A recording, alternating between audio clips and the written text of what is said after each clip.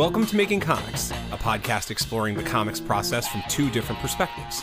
I'm Keith Foster, a managing partner of Invader Comics and the writer of both Kadoja and Three Protectors. And I'm Scott Loss, the creator and artist of The Second Shift and Wanderers of Melisandre for the Accidental Aliens.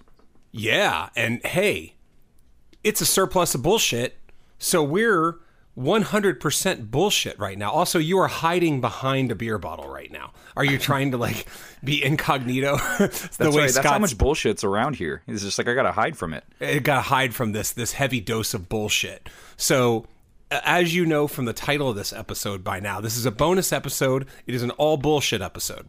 And the reason is because Scott was nice enough. I sent him a text earlier today, and I said, hey, man, because the Aubrey episode just sort of was its own thing, and we didn't really do our usual doses of bullshit, I just have a fucking surplus of bullshit. So we need to empty out the surplus because my ability to produce bullshit is quite high. So I'm not worried about getting some more for the next episode. And if you're playing a game out there, you can take a shot every time Keith has said bullshit so far in this intro. And you will be nice and hammered, and it's going to be the perfect episode for you to be hammered because we're just going to be talking shit the whole time. That's it. That's exactly it. So yeah, you obliged, and let's talk about what you're drinking, man. What are you drinking? Okay, so my girlfriend did her, what do you call it, Trader Joe's run for me there, and she got me Cracking Clapper Barrel Wine Ale with caramel malts and Cascade hops. And it said notes of toffee, raisin, and grapefruit. And it is a 9%. So it's going to be a very fun episode. It's a very loose episode. So this is a perfect beer for that type. But it's a barley wine, right? It is. Is that what, yeah. Yeah. Okay. Well, have you had it yet? I have not. Let's Why don't you give that a try, please? Get the sipper right here. Yeah. Yeah, I'm not mad at it. Not mad at it. I'm not a barley wine fan. So yeah. Well, good. You can. Yeah, I'm okay. I'm okay with this. Sip on that bad boy. You can sip on that bad boy. Mm-hmm. All right. So for me, again, because I have so much stuff to catch up on here, this is Southern Girl Blonde Ale by Sycamore. It is a Charlotte brewery. Here, you want to take the photo? Just like that. Yeah. So I got this in Charlotte. My most recent trip was Charlotte, and a lot of what we'll talk about today, at least what I'm going to talk about today, is about the last couple trips I've been on, because it's been a bunch of weekends away, and it's been a little chaotic for both my life and my podcast schedule. But now we're back to normal, and again, I just had this surplus of stuff that I want to talk about, because otherwise I feel like we're just going to lose it. So why not put a bonus episode out there? So, would you like to go first? You want me to go first, man? No, go ahead. Go first, man. I think I only have a couple of things, but I'm very interested to hear what's going on with you and just bounce off of you. Cool. All right. So let's do it. So the thing about this is, I think what we're going to see is that there is a bit of a one thing a few weeks ago sort of begets other things in the future. So let's actually I'll save the first kind of chronological thing, I guess, for later. So for those of you scoring at home, I have done 3 straight weekends away. I did Houston, Texas to visit my buddy Mark and also do some other things there, hit some comic shops, etc. Then the week after, I did Vegas. That was when my family did the BTS concert. And I did other stuff.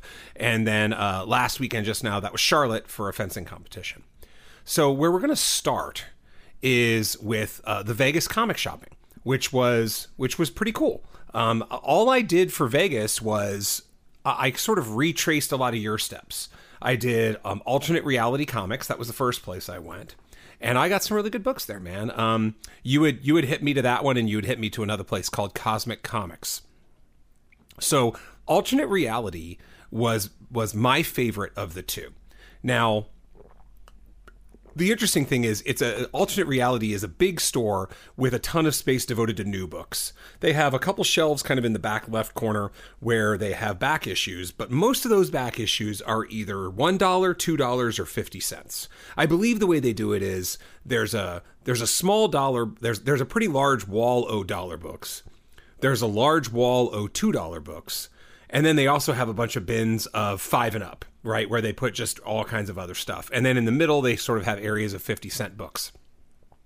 So when you go to a place like that, what's interesting is it's not very alphabetized in terms of the issues. So you find yourself looking through everything, which is sort of a treat, because when you go to a place like SoCal Comics, it's so big, you know, and a lot of these places with bins, what do you do when you go into a comic shop with bins? You go to your list. And what I really like about alternate reality is you kind of don't have a list anymore. You're just forced to look through everything. And by doing that, you come across some really cool stuff. And it turned out that Vegas was the city o' Firestorm, because I had mentioned before that around episode 75, I felt that Firestorm was getting pretty good. And at Vegas, I believe I closed out something like 81 to 100 when it was all said and done. I think in alternate reality, I went from like 81 to 99. They had them all. And what was cool was I found them in the $2 bin. I'm like, oh my God, here's this nice little piece of Firestorm. You know, like nobody really cares about this run. It's not valuable, but I heard it was good, and I think it's good. I've read a couple issues and thought it was pretty decent. And then I found them all again in the $1 bin. So that was particularly sweet. You know, the condition was slightly less, and not every single one of them was in the $1 bin. But, you know, we're talking about 20 comics here, and I probably ended up paying like $24 for those 20 comics. Nice. Because just a few of them were $2, and almost everything else was $1, which was super cool. I may have found one or two for you, but I don't think so there. Actually, I think found that's one Oblivion song in the 50-cent bin. Okay, good. I'm glad you remember that, because I sure as shit didn't. I know. I had found you the Savage Dragons in Houston. That's why I was trying to figure out where I got you the Savage Dragons, and it was in Houston. So yeah, it's great when you hit me to the Savage Dragon ones, man. Like, it's doing some serious damage to my list because I don't do as much traveling as you. So the fact that you're getting around to my list more than I am, especially for that title, it's pretty awesome.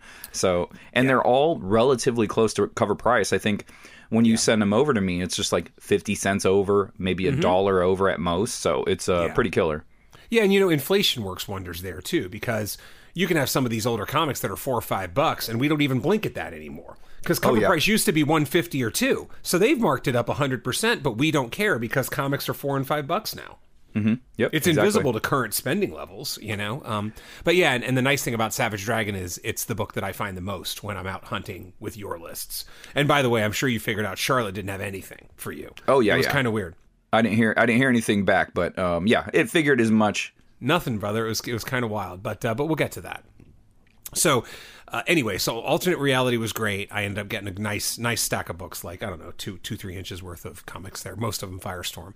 And then after that, I went to Cosmic Comics, and I gotta say, Cosmic was a little disappointing. You know? Let me jump in there before you switch comic shop. So alternate reality was really awesome. The comic shop owner, his name is Ralph.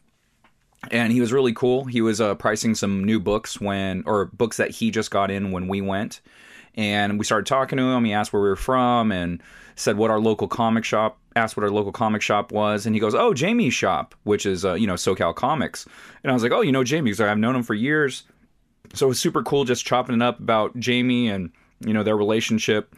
And one of the books he was pricing that he just got was Uncanny X-Men 50, I believe. I believe it was 50, the first appearance of Polaris. And so I said, hey, man, I hate to bug you, but do you know how much you're going to be, you know, how much this book is, you know, how much you're going to charge for it? And he said, you know, I'm doing these ones, but I'll do that one next. I said, okay, thanks. And he came back and he goes, it's pretty damaged right here. It had like a crease in the spine, like a pretty heavy crease in the spine. And he said, $50. And I said, okay, can I check it out? And so he handed it to me and he went about his way. And I looked it up super quick on eBay just to see what the going rate was. Because I have a list of X-Men, like key issues that I was looking for. And so I looked it up and it was roughly around that price when I put it on the list, which was in 2017. And I went there last year. And since then, the book had increased to $200. So I said, yeah, man, I'll be taking this book because it was a $200 book that was marked at 2017 prices. So I was pretty happy about that. So it was a great get. And I had a stack that was like, oh man, I think I spent a few $100s there. Like when I went, the 50-cent bins and dollar bins were well supplied at that time. So I found a lot of good stuff for me, and I ended up, you know, spending about $150, I think, when it was all said and done. I spent a few $10 there. Right on. Not hundreds, but tens. So yeah, no, but it was a good shop. And then Cosmic Comics or Cosmic Corner, I can't remember which one. You know, sometimes there was just a vibe about comic shops, and it was probably bad timing. And by the way, Ralph was not there when I went to. Okay. One. It was the main kind of second in command guy. Okay. Because Ralph wasn't in, but yeah, I was like either the only customer or the only customer shopping, because there were like 3 employees standing around and they were talking to like either another employee or like a Uber fan, that was just there. And I don't know, it was just like nerd conversation. And, it's sometimes these little things where like they sort of don't acknowledge you or they acknowledge you and get back to the thing. And the books were fine, but not great. So I ended up spending like $10 in that second one. Wow. They did have Firestorm. Yeah. I'm sorry, Yeah. you must have went. Yeah, like you were right. I think with your first statement there, it must have just been an off time, because when I went, it was killer. Like the employees were super nice. They were having nerd conversations, but when they saw me, they were like, "Hey, just let us know if you need anything." And when I checked out, the cashier, she was super nice and friendly, and she was talking to me about the books I bought, and just super cool, and was like, "I've never read this. Is this any good?" And I was like, "Oh, I'm trying it out." So, Okay. it was just a nice conversation. I found some nice killer. Invincible back issues there.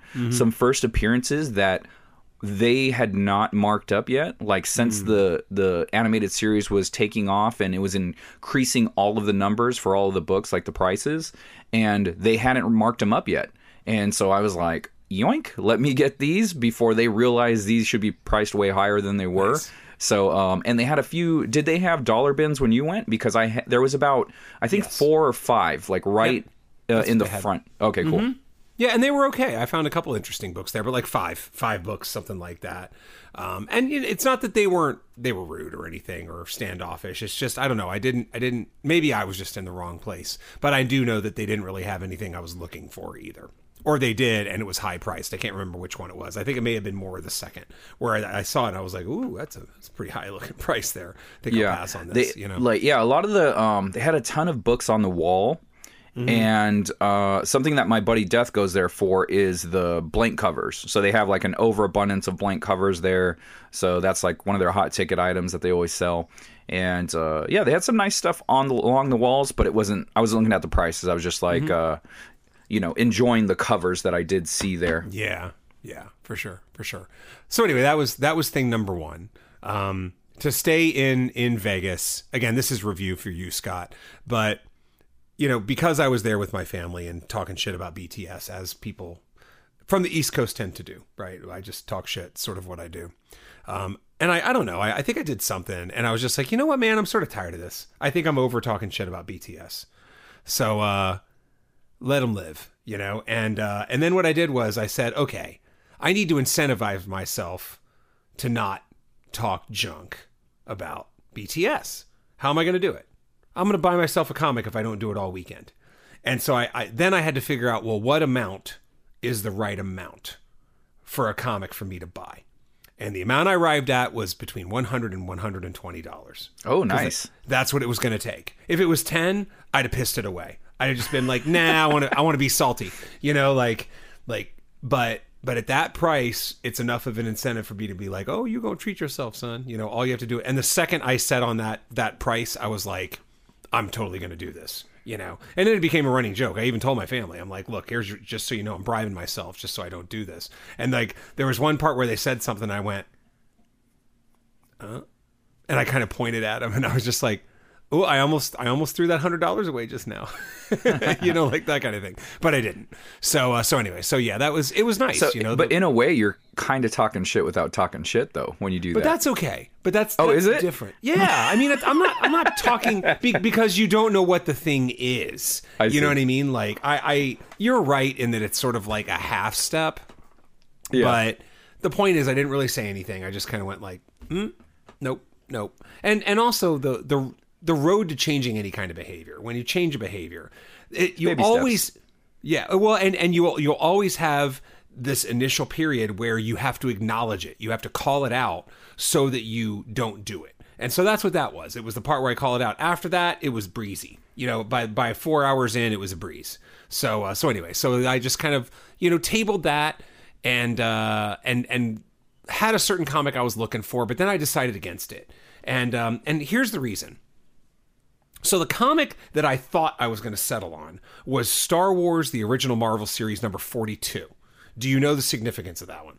Is that the first appearance of Boba Fett? It is. That is correct. First appearance of Boba Fett. Well done. And by the way, people who weren't drinking at the initial part have now doubled down on this. But here's why I stuck on it. And I thought the same, because I was looking at some Transformers comics and I was thinking the same thing. Why do first appearances of other media properties in comics feel stupid? They do to me. They do to me. You mean like licensed product? Yes. Like Transformers? Star Wars 42 is not Boba Fett's first appearance, okay? Boba Fett's first appearance is on the Star Wars Holiday Special, technically. But you can't collect that, you know? Boba Fett's real first appearance is Star Wars The Empire Strikes Back, right? But you can't collect that either. But then Boba Fett got put in a comic that was like the movie adaptation, and all of a sudden it becomes the first appearance of Boba Fett. Like, that just seems strange to me. So the comic books were coming out before the movie was released, right? Because the first issue, it had, like, Chewbacca really didn't look like Chewbacca, Yoda didn't look like Yoda, stuff like that, right? Is that right? I know what you're talking about. You're talking about that artist edition that Gary got, but I'm not sure how that one works. I think that was the first adaptation, although that wouldn't make sense either because Yoda was in the second movie. No, they started so if you, and I could be wrong, but I don't think I am in this instance, the artists that were, so Marvel got the license to do Star Wars. Yeah. Star Wars was not released yet. They were very tight with the script of the movie. They were not leaking it, letting it out anywhere. Mm-hmm. And they would give Marvel kind of notes on what the characters look like, but that was about it. They would not release the script to them or any kind of, or no, I think maybe they let them have the script, but they didn't give them any photos. They refused to put any photos out. So Chewbacca does not look like himself. Yoda doesn't look like himself because it was before they got any reference material. But I believe they had connections inside of Lucasfilms, and they eventually got some leaked stuff. They were able to leak some stuff out to Marvel, and then they were able to get more accurate depictions of what the characters look like. Okay. Yeah, I mean, that'll make sense, and that's kind of interesting. It's not just kind of interesting. It is interesting. But for me, it just seems weird that, like, I mean, I would like to have that comic, but not for the price it is. Not for, like, a comic first appearance that's really more of a pop culture first appearance. What's it going for? I mean, if you want it like a 5.0, it's got to be $200, maybe more than that. Oh wow. For a 5. Well, you can buy a piece of crap for less than that, you know, but Harley Quinn's first appearance, so this was interesting. So I definitely had a pull list at the time when Harley first appeared in the comics. I was going every week, and there's 2 first appearances. There's one, the Batman the Animated Series comic book.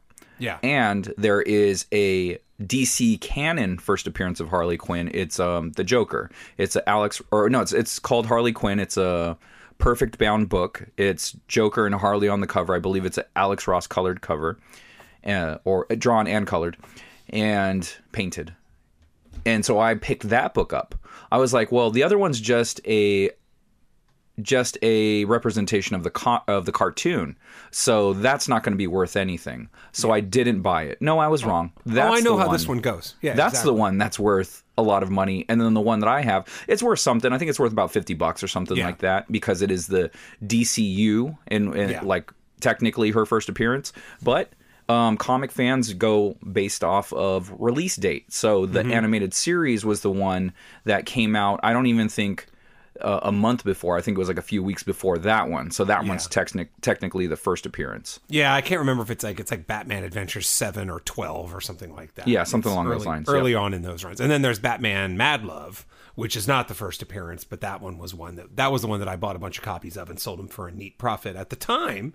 But of $20. Of $20, exactly. Yes. But I mean, I paid one, so I don't feel too bad for it. But that one could have become 90 instead of 20, basically. But that's okay. Could have 199 profit, because I think that's about a 200 plus book. So is it? Yeah. I thought it was less than that, but No, yeah, man. maybe. No, Okay. that one's crazy expensive. Yeah. I mean, again, this is why I don't get rid Hindsight's of anything 2020. ever. Yeah, hindsight's 2020. You can't kick yourself because you made a profit of $19 per issue compared to what you would make now. I mean, like, I do that sometimes, and I'm like, it's just not healthy to do that. Yeah. Because then you just become a hoarder. You refuse to let anything go. Totally. In the hopes that, it's going to be something one day. Yeah, and we've also talked about the time value of money. That's also not fair because I made $19 in, 1995 per issue. And yeah, I could have I could have kept that around until, 2017. But money got, more expensive from 1995 to 2017. You have to factor that in too. So anyway. But anyway, so I ended up not getting a comic. At the time, I was just like, I'm not feeling anything. I'll just table it for later, right? So then the reason shit started to accelerate after Vegas, right? And but first, I do want to mention I'm looking at my notes right now, and I have a couple just really stupid things. Okay, one of the really stupid things not related to comics is like when did people stop listening to shit on their phones through earphones? Like, can we reverse that? Like, that's my biggest public service. It annoys the shit out of me when people have audio on their phones play out loud on purpose. It's like they're watching some video and it's just some loud ass thing, or they're listening to a song and they are not using headphones and the goddamn phone is just blaring it. It's the equivalent of blasting your music while you're driving your car. Yeah. So it's just like, hey, look at me. I'm important. You guys all care what I'm listening to, so I'm going to let you listen to it. Right. It's just like, no, you're not important. No one cares. And if anything, you're bothering a lot of people. Yeah. Turn that off. Turn that off. I bet, again, all I remember is one time I was on a train in Jersey and I accidentally, for 1 second, had something play out loud before I stopped it. And in that 1 second, the guy in the train seat behind me tapped me on the shoulder. He's like, turn that off. And he was just like a 50-something businessman with his wife, He was just like, the East Coast does not stand for that shit, and I love them for it, incidentally. But so in my alternate, I would not have reacted so great. I don't think. Well, it's all on the demeanor, really. It's all on the place and the time and all of that, because I would be annoyed because it was an accident for me and I was already embarrassed. Yeah. Because that's my reaction when I do the same thing. I'm like, oh, sorry. It's just exactly. like, it's like, no. I don't need you to touch me to tell me that it's stupid. I'm not a stupid person. I don't want to play this out loud for everyone to hear. That's not what I'm doing. Exactly. But there are also times where I just be, oh, yeah, nope, I'm with you. But I just waved to him. I'm like, I got it. Don't you worry, buddy. So anyway, so that was random thing number one. By the way, something I have considered doing, if someone is like at a McDonald's or whatever and they're doing it, I'm really tempted to do this. I'm really tempted, if they don't turn their shit off, to just queue up, I don't know, Cannibal Corpse, loud as possible, and then just sit it on the table and face the guy and have him hear my fucking thing. You know what I mean? Like, since we're playing shit out loud, I'm gonna play really abrasive death metal. I'm sure it's not your thing, so this is what we're doing. Yeah, this is what we're doing. Apparently, we're just going to play stuff out loud that we should listen to through headphones. Now, that's inner Keith. I've never done it, but I have been tempted. It's the way that I kind of deal with it in my brain as it's happening, So anyway, the wheels really started to come off a little bit, and I'm trying to think what prompted this. I can't remember what prompted this, but I was talking to someone. I was talking to a friend, and I was talking about puzzles and riddles and stuff like that. And it reminded me that Wired magazine, which I subscribed to back like 2007 through 2011 or something like that. It was one of those typical subscribe for $1 per month because all they really want is the subscriber base and to sell the ads. And there was this issue, and it was guest co-edited by J.J. Abrams, back when he actually made good stuff. No, I mean, I don't know. I'm not a big fan of the Star Wars, Star Trek stuff of his, but that's just one man's opinion. It is, because I enjoyed it heavily. Go on. Yeah. But this is more of J.J. Abrams in like prime Lost hype. Season 2 of Lost, not season 5 of Lost. I was like, that wasn't a great example. Yeah. Yeah. The last yeah. season was a train wreck. I mean, the last few seasons were train wrecks, and Well, the writer's strike killed it. After Yeah. it was like whenever the flash forward episode is. I think that was the final episode before the writer's strike, and then it just took 3 years off, and then came back, and it was just all prolonged, awful middle, and everybody had guessed the ending correctly. It was like, no, you didn't guess the ending, and then the ending comes, and it's like, yeah, everybody totally guessed the ending, But anyway, so it was really a cool episode because it had all kinds of stuff on puzzles. It had this article on Inception about like what the meanings are. It had all the little things he was trying to do in some of his Star Trek movies. I think the first Star Trek movie had come out at the time.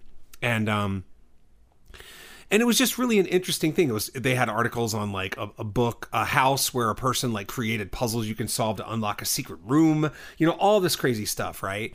And I really wanted that issue again. And I was like, okay, yeah, let me dig out this issue. First of all, let me check my collection to see if I have it. I don't, because of course I don't, because I gave it away. But this magazine is a great example sometimes of those things, and I know you have them. I know I have them. Sometimes they're like records like this or comics like this. Like there is this realm of collectible items where like a comic might be $8, okay, just to give an example, or an album record might be like 15 or something like that, and you can't find it.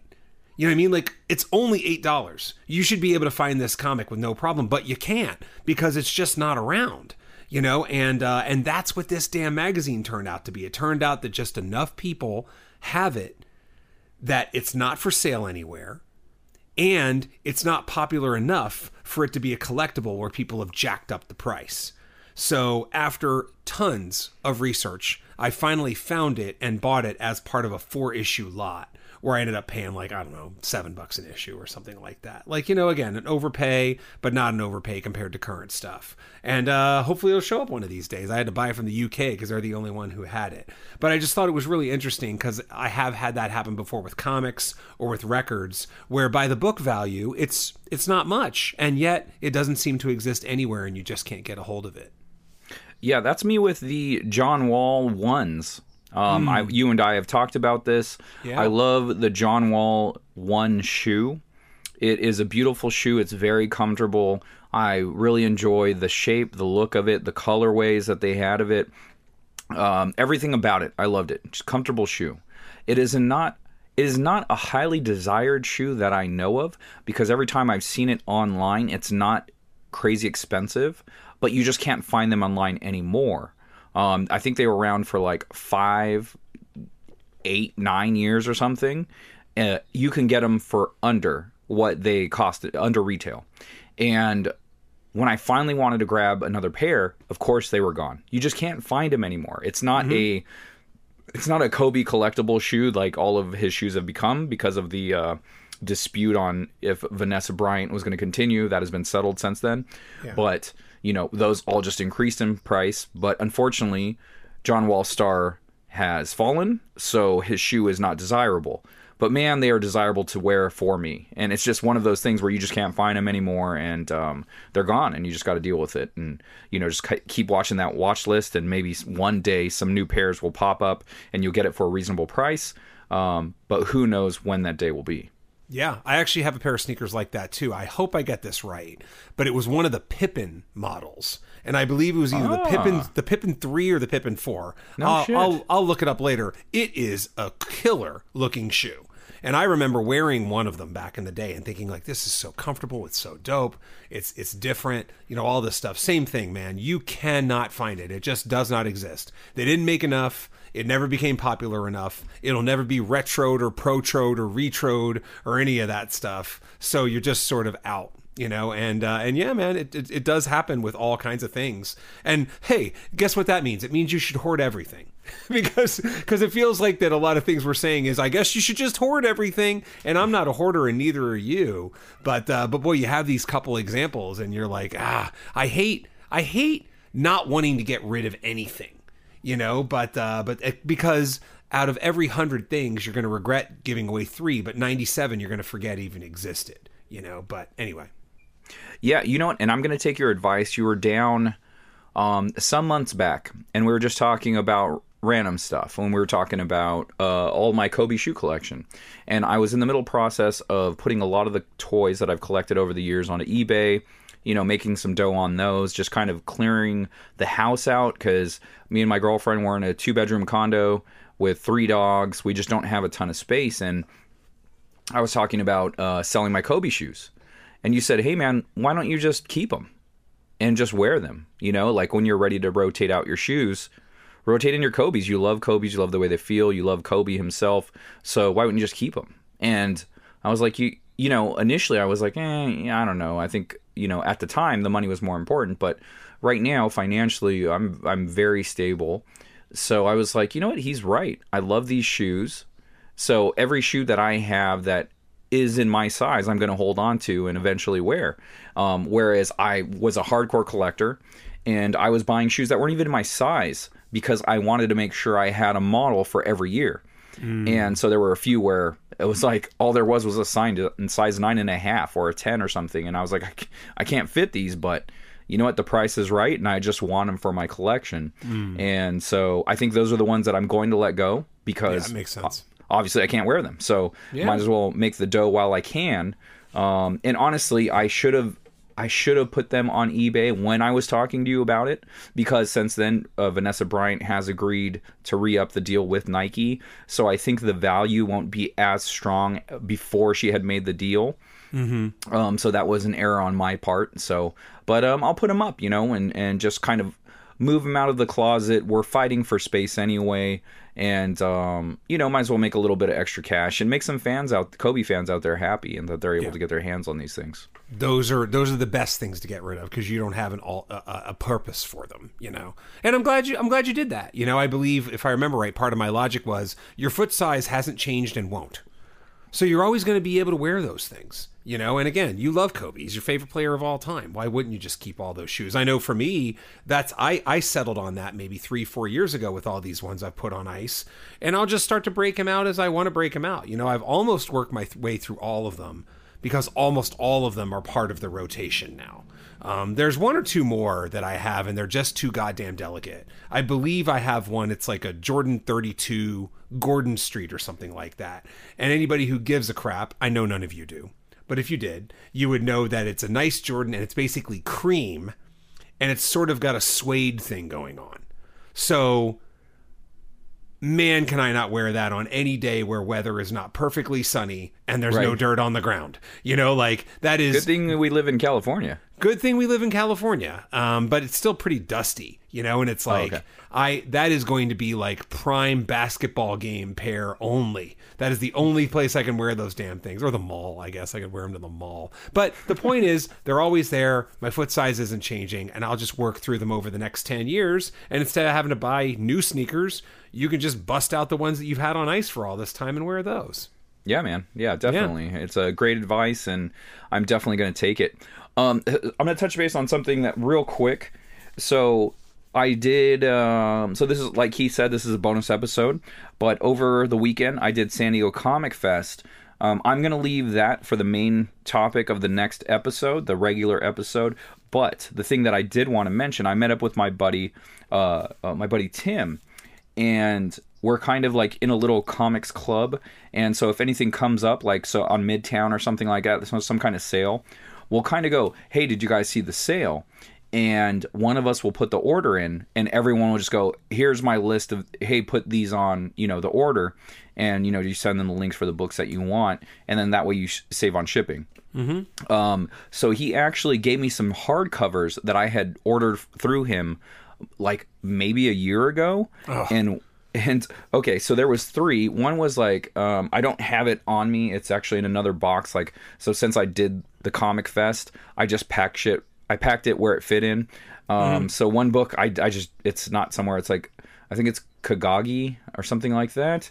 And I know the guy, via social media who created the character. So shout out Jay. And but there was a couple other ones. One was the case book of Bryant and May, the Soho Devil. So this is a hardcover that I got for $5. Same with the Kagagi book. And but this is a pretty killer looking hardcover because it has a slipcase and everything. Wow. And Yeah, so I don't imagine the sales were great, but I think the art is interesting. It looks to be all in watercolor, and I just liked the presentation. I was like, you know what, $5, I'll take that slipcase hardcover.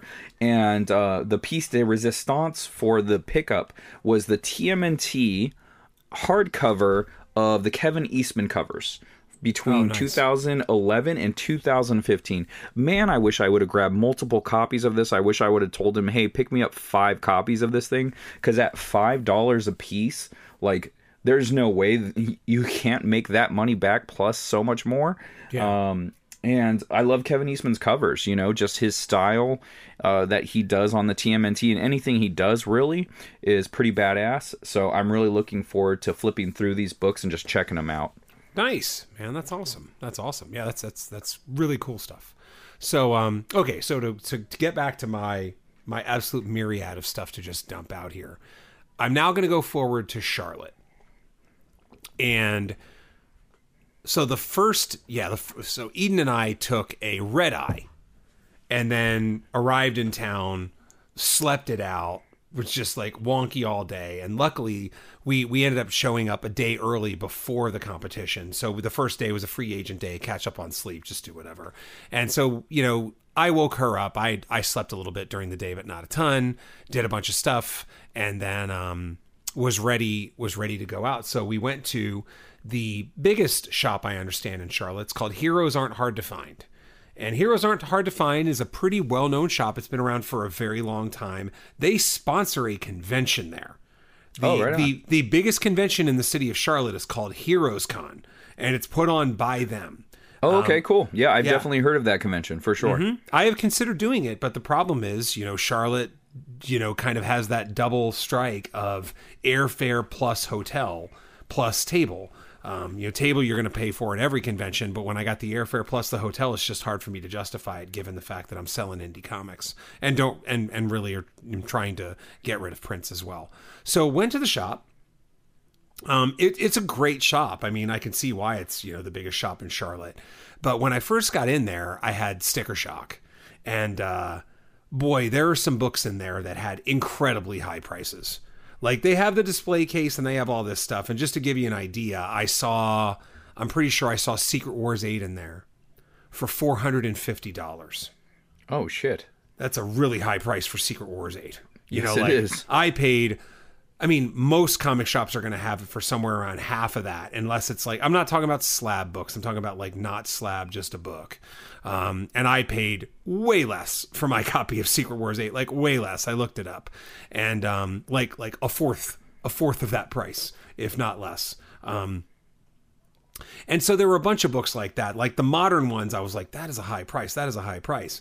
But there was also this killer selection of comics that they just have kind of off on the side that you can leaf through. And it's a lot of older stuff, a lot of cool stuff. So, you know, you never know what you're going to like until you like it, you know? And so I'm digging through and I come across, if you want to look this cover up right now, go ahead. Doctor Strange 183. Doctor Strange 183 is this, there's something about the cover, man. The colors are gorgeous. And it's the phase where Doctor Strange's face is covered, so it's got this ominous look to it. It's just like really primary blue and red and green, and it just works. It has immediately become one of my favorite covers. Now, so anyway, I see Doctor Strange 183. I see the price on it, and I'm like, that is it. Mm-hmm. And that picture doesn't even do it justice. It's actually more vivid than that. I can tell by the colors even on your phone through this. It's just an amazing looking cover. I love it. And so I look at the price and I'm like, well, given how high the prices are on these other books, I'm going to pass on this and I'm just going to, you know, think it through. So I ended up buying a couple comics there the first day. I got a nice, like, it was like a what if Galactus first came on with the Avengers. So it was like the cover was a little bit of a riff on Fantastic 449, which was neat. And I just grabbed a few books, like $30 worth of books. No big deal. So then I get back and I took photos of the ones that I was going to look up. So I look a lot of them up, and then the night passes. I wake up the next morning and I'm still looking. I'm watching auctions on whatever. I'm like, yeah. So this is going to be where I spend part of that treat to myself, the BTS treat. I'm going to buy some comics here and that's going to be my BTS treat. So I go on eBay, I find a book, I ended up making an offer on it. They accept the offer. And then I'm like, hey, I should see how much I saved compared to how much it was at that store. I paid more. Oh, no. I paid more. So I was like, well, God damn it. Like it turns out that some of these things were actually pretty decently priced considering the condition they were in. So I did a couple other things like that, bought a couple other books that were in my head. Again, I'm not gonna spill it because I still want to try to grab a lot of these things, but there's a certain subgenre of books that I'm really into right now. And they had some of them there. I ended up getting a few more on auction, etc. How much was that Doctor Strange 183? The one it was it was a pretty nice condition. So I ended up putting an offer in for like 44 and change and paid shipping on it and got it for like 51. Okay. The book in Heroes Aren't Hard to Find was 45. Oh, okay. So yeah, I mean, it's negligible. It's fine. It's negligible, but I'm not done. Okay. Because I tell Eden about it. And I'm like, hey, Eden, check this out. Like, check out what a dumbass your stepdad is, right? So I do this whole thing, and I say, like, blah, blah, blah. And I say, yeah, it's just sort of weird. Like, I ended up paying more, that kind of thing. And she was like, she pauses, and she goes like this. So Eden has this way where she'll just put her finger up. Like, she's about to say something. And I'm like, I think I know exactly what she's going to say. And I was right. I was like, you think we should go back to Heroes Aren't Hard to Find, don't you? And she was like, yeah. And I was like, you think I should just get that book now? Because I was like, oh, no, I take that back. I think the way it started was I said, well, this book is there and it looks great. And I'm getting the book now. So, I mean, I guess I only paid a few dollars. It was negligible, etc. I wasn't that eloquent as you with the nice word there. But then she kind of held her finger up and I could tell she was just hinting that, like, why don't you just go back and get it? And I was like, you think I should go back and get this one, don't you? And she was like, yeah, I mean, it looks really nice. You could have two and sell one, and then you've got it with you. And I was like, do you want to go back to this comic shop again? Is there an ulterior motive? And she's like, I do want to go look around, but that's not really the reason I want to go. She's like, I just think it's smart. You get two and then you sell one or you keep it or something like that. So that's what we did that night. We actually went back. I ended up grabbing it. I ended up grabbing a few more, and now I have 2 copies of Doctor Strange 183. Both pretty nice. Like, how great does that feel that one of your kids is kind of following in your footsteps? Yeah. Like, she's writing comics, she leads a comic club, and she's excited to go. She's basically talking you into going back to a comic book store because she also wants to look around. Like, exactly. How fucking cool is that, man? It's very, very, very cool, obviously. She really wanted to look at the manga, and manga is what really kind of stirs her drink from the comic angle. But manga is just Japanese for comics. So, like, it's not like they're different. They're just comics. It's just the style there. So right. Yeah, we went back, and I ended up grabbing a few things, and fueled it out. So I ended up spending more than the money I had budgeted myself when it all said and done. But I'm worth it. It's fine. So I did that. And you worth it, you pretty. Treat yourself. Treat yourself. Right? So I did that. And then, flash forward a little bit. Oh, I do want to mention this. Okay, two stories from Charlotte. Both of them tie to this really chatty Lyft driver we had. He was so cool. He was like, we just get in the car and he immediately just starts talking about stuff. And he talks about, we had just gone to, what's it called? Midwood Barbecue, which is one of the big barbecue restaurants in Charlotte. Really, really good. Excellent barbecue.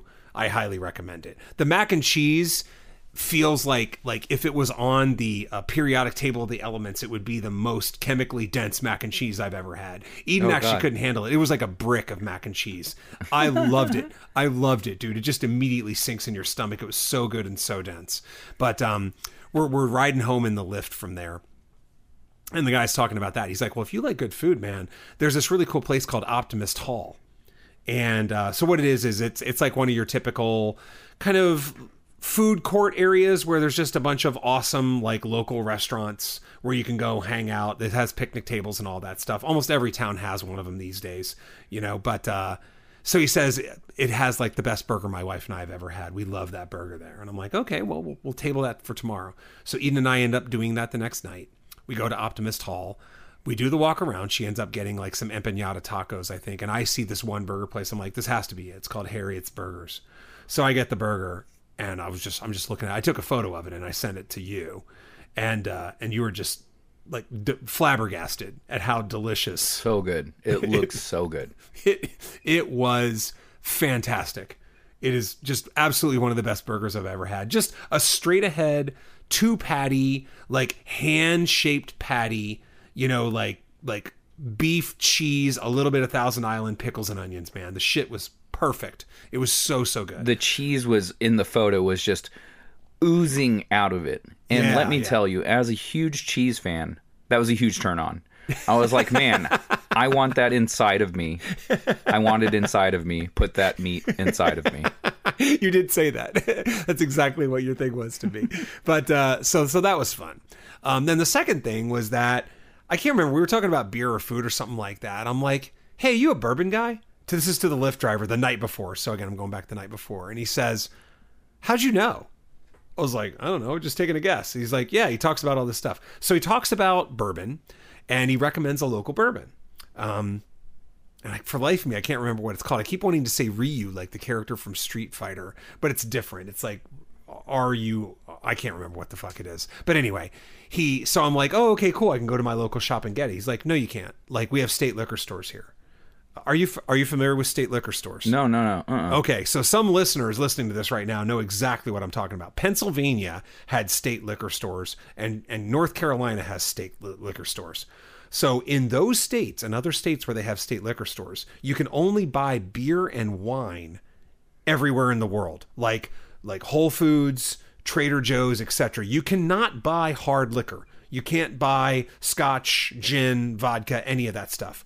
What they did was they created a government-sponsored monopoly of state-run alcohol stores. Get out of here. Yeah. So the hours suck, generally. The employees are rude because it's got that government glow to it. And they just sort of do whatever they want. And I really think they do it so that lawmakers can sit around and pat each other on the back that they're somehow reducing the world's alcohol problem. Like, I think they're preposterous. I thought they were preposterous in Philadelphia. The best thing about living in Philadelphia was you're only across the river from Jersey when it comes to alcohol, at least on the alcohol thing. So you just go over to Jersey, buy it wherever, and then bring it back. It's technically illegal, but what are they going to do? Search you on every bridge crossing a river back into Philadelphia? Right, yeah. Not happening. Not happening. So anyway, I find a state store. We set everything up after, was it after Optimus? No, it wasn't after No, it was after Optimist Hall. So we're like, okay, we'll take this lift over to the state store, right? So Eden comes in the store, line wrapped around. It's got to be a 30-person line there because the store is about to close. 2 cashiers going so slow. I end up having to like cut in front of people in line, but tell them, look, I'm not cutting. I just want to look at the bourbon. So I finally find this bourbon and I'm like, okay, this has to be the bourbon. I get in line. I wait in line for 15 minutes with Eden. We're just chilling. Get up to the counter. Somebody in North Carolina right now knows exactly how this story is going to end, right? So I get up to the counter and the woman, I say, how you doing? And the woman's like, fine. I hate my job. Well, she didn't say that, but she did. But she said it with her face and her attitude. She said it in so many ways. So she's like, do you have ID? And I'm just being nice. I'm like, oh, you're so nice. Here you go. I'm 50. And then she's like, and her ID? And I'm like, she doesn't have ID. She's 16. Oh, well, nobody in this store can be under 21. So I need her ID. And I'm like, she doesn't have an ID. She's 16. So I ended up, after all that time, handing the bourbon back. I couldn't buy the fucking bourbon because... Oh, what the fuck? Fuck these stores. What the hell? Yeah. And like, I bet you, can she just go outside and pretend you didn't see my daughter? So I said that. I basically said that. I'm like, look, I'm from out of town. I'm whatever. Like, can I just get this bourbon? And she's like, no, laws are laws, Meanwhile, dude, when people hate their job, they live for moments like that where they can be an asshole to someone else. They revel in these moments where you have broken the unknown rule to you, so they're going to punish you for it because their life sucks. Yeah. Like, their station in life is not good, so they're going to make you pay for it. And this is the little joy that they get. Exactly. So what I ended up doing was, of course, I was just like, whatever, maybe it wasn't meant to be. By the time I get back to our hotel room, I'm like, you know what? Let me see if it's online. It was online, and I ended up paying a little bit more, and it's going to show up at my house in a week. So, like, kind of like that negligible cost. The cost was less, but with shipping and a little bit, it ends up being a couple bucks more than it would have been at the state-run store. But yeah, it's just like, how preposterous. And that's what I was telling Eden, because Eden was like, well, maybe they're trying to do it for this and they're doing it for that. I'm like, the reason they're doing it, Eden, is because lawmakers in the middle of the state want to feel good about themselves and backslap each other that, like, look at what we're doing to combat the drinking problem because of Jesus. Because Jesus told them. Yeah, exactly. It's fucking nonsense. Exactly. So, dear citizens of North Carolina, your state is completely backwards in how it does alcohol stuff. Go to California someday and walk in absolutely any store and get booze. You know what I mean? And like that's not, like, California is not a dystopia. It's the way things are supposed to be. Like, it's just booze. Like, my kid knows how her stepdad can drink responsibly. So the whole thing was just freaking ridiculous. It's just crazy, right? You just gotta hate people that just can't handle their liquor or their weed or whatever the case is. Whatever intake you're allowed to do in your state, the fact that there's people out there that can't handle it and they just kind of fuck it up for everyone is the worst. Yeah. Exactly. With that said, goddamn if that 9% bottle is not hitting me like a motherfucker right now. Like, the best part about this episode is you got a lot of shit to unpack, which means I just got to sit here and drink while you're talking.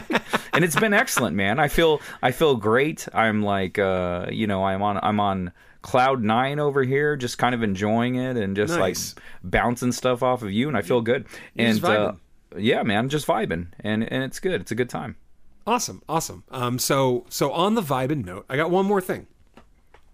And so because I had so much spare time in Charlotte, I read a stack of books that had to be, 8 inches high. I generally pack a whole lot of comics just because I have a comic buying problem, as listeners of the podcast know. And love so bringing them with me on the road. I just pack them in my bags and I try to read as many as I can. And I got through so many, dude. That was what was so great about it. And so I thought that my comic spending was over. But then I finally came to those little dollar books that I had bought myself in Houston. And so there was this tiny dollar bin in one of the stores. I think it was Bedrock Comics. By far my favorite shop in Houston. It was really good. And that's where I got you your first issue of Decorum, right? Because they had a dollar bin Decorum. Yep. I got issue 2 from SoCal, and I was missing that issue 1. So yeah. Yeah, you got it now, coming through. Yeah, man. So I got you that, and then I got myself a couple books, and I read all 3. And because I've bought the remaining copies to 2 of them, I'm going to talk about 2 of them. And the first one was King of Nowhere on Boom Studios. I think that's what it's called. It's written by W. Maxwell Prince, who I believe is the dude who wrote Ice Cream Man. Yep. Who writes Ice Cream Man. Mm-hmm. So I read issue 1 of King of Nowhere, and I was like, this book is fucking great, man.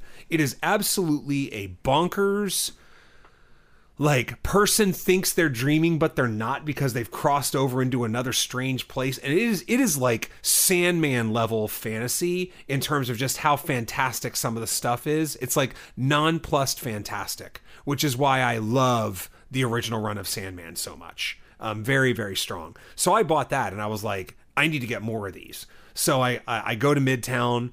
They're full price. I go everywhere, blah, blah, blah. What I end up doing is I end up getting a set of all 5. So I now have 2 copies of issue 1. And that'll be showing up soon. Yeah. So It was very strong. So I do recommend that book if you like the weird stuff. Strong. And I have another thought at the end of this.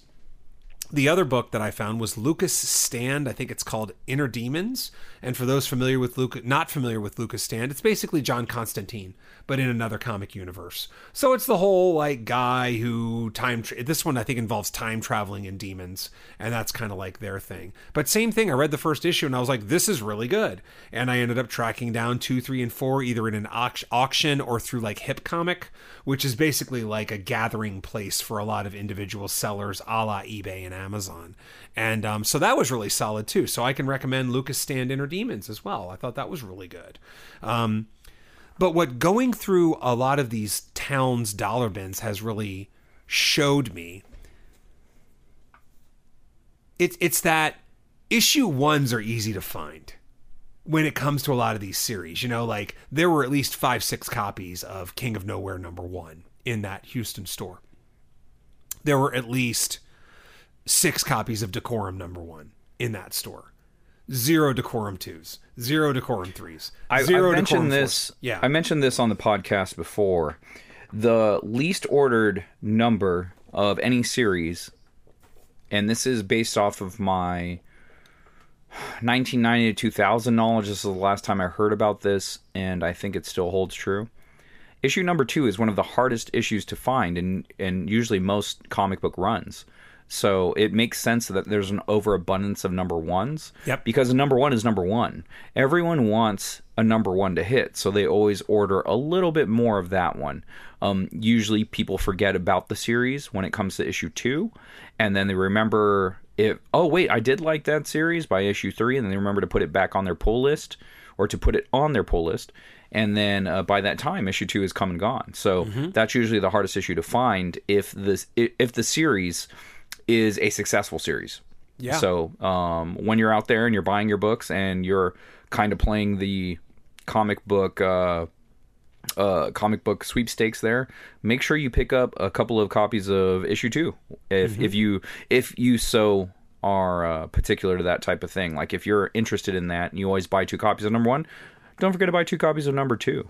Yeah, totally. Again, I just went on that with the Kang the Conqueror series from Marvel about half a year ago. Same thing. I couldn't find #2 to save my life. Finally, one day I go in Comic Book Hideout and they just had a #2 there. And I was like, "Where'd you get this? I've been asking you for it." And they're like, "Oh, I forgot to put that in your bin, but yeah, somebody didn't want it out of their holds." And I was like, "Well, it's mine now, you know." Yeah, sucker.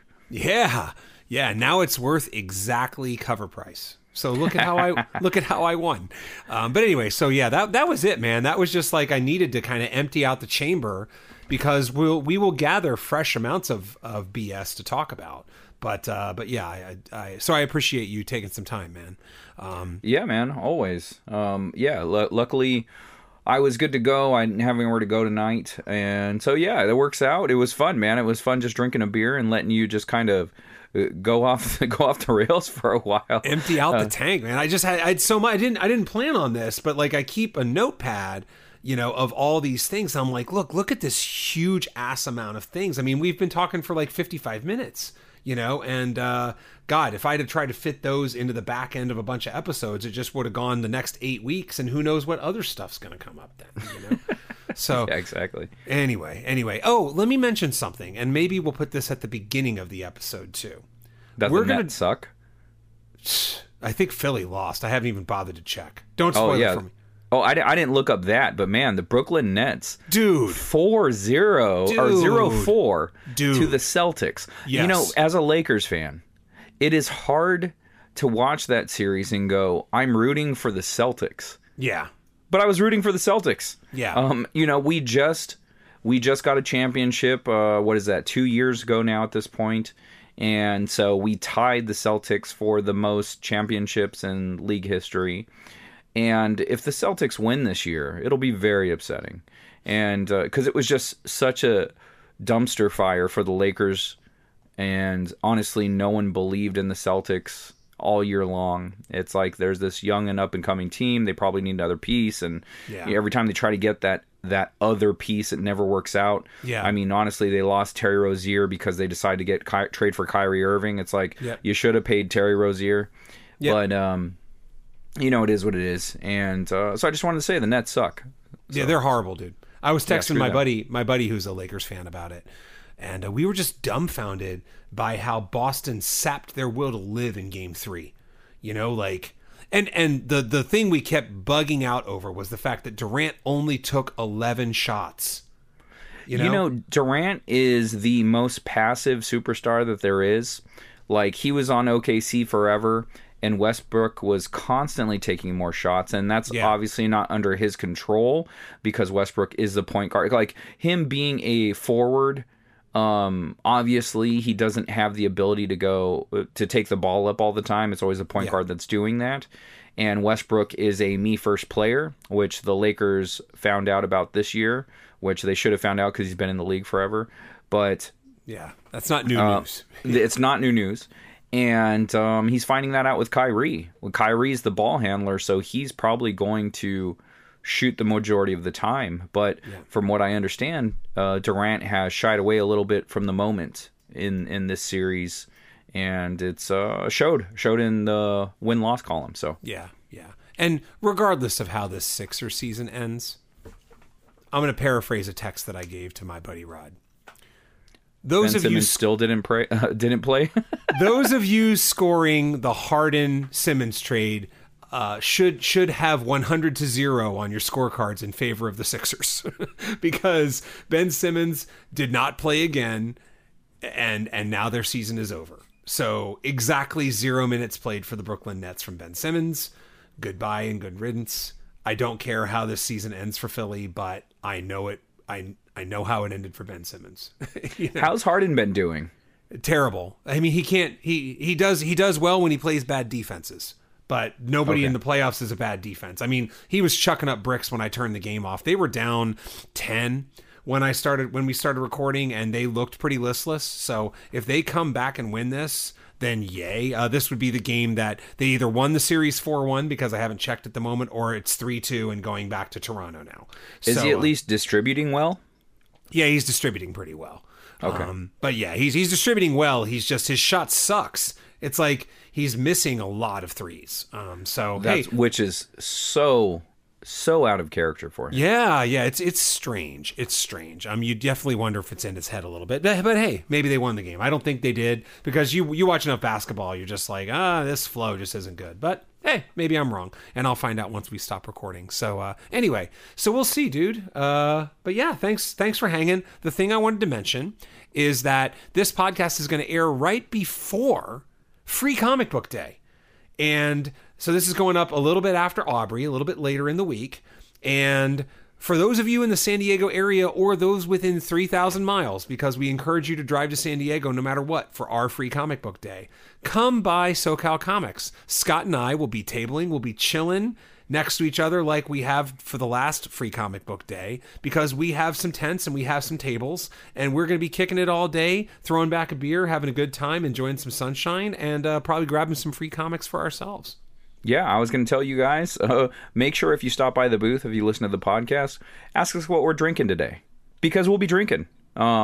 Scott Lost is reliable in the sense that he always brings a cooler to SoCal Comics. It is the place where I like to hang out with my buddies, my studio mates, Keith, and just sit back, chill, bullshit, have some beers, enjoy the day, enjoy some sales, and enjoy the fans. You know, it's a great show. I love SoCal Comics so much. They're my favorite show, or they're my favorite shop in town.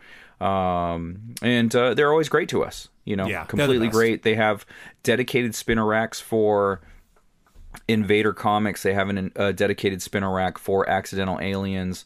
So it's just independent creator's dream for a comic shop. They're very supportive. They always make sure to take care of us. They're great with ordering third-party comics as well as the big two. So you're in there is no drought of third-party comics and independent comics when you go to SoCal.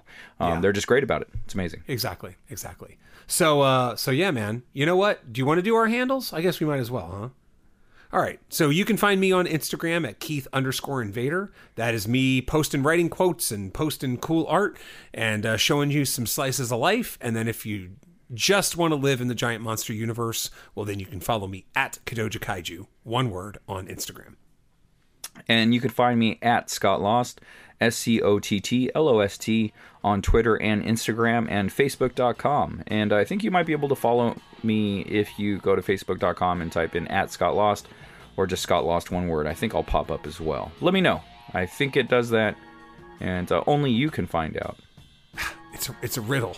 It's a riddle. It's a riddle. So, for websites, KeithRFoster.com. There is stuff on Kadoja. There's stuff on Three Protectors. There's some stuff on me. And I'm linking to articles. By the time this comes out, I haven't even written it yet, but I'm going to speak it into existence, that I should have a new article on iHorror up about the manga translation of H.P. Lovecraft's Mountains at the Mountains of Madness. I get that confused with In the Mouth of Madness, the fantastic movie I love. But this is H.P. Lovecraft's at the Mountains of Madness.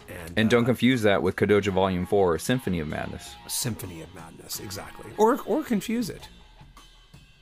Yeah, That's fine too. Do it. Yeah, confuse we're them all. okay. Buy everything and watch everything, and then you'll get some Kadoja as part of it. There it is, boom. And you can find my books at accidentalaliens.com, Second Shift, The Tale of Minimum Wage Workers During the Day, and Superheroes at Night, and Wonders of Melisande, Anthropomorphic Dinosaurs versus Humans.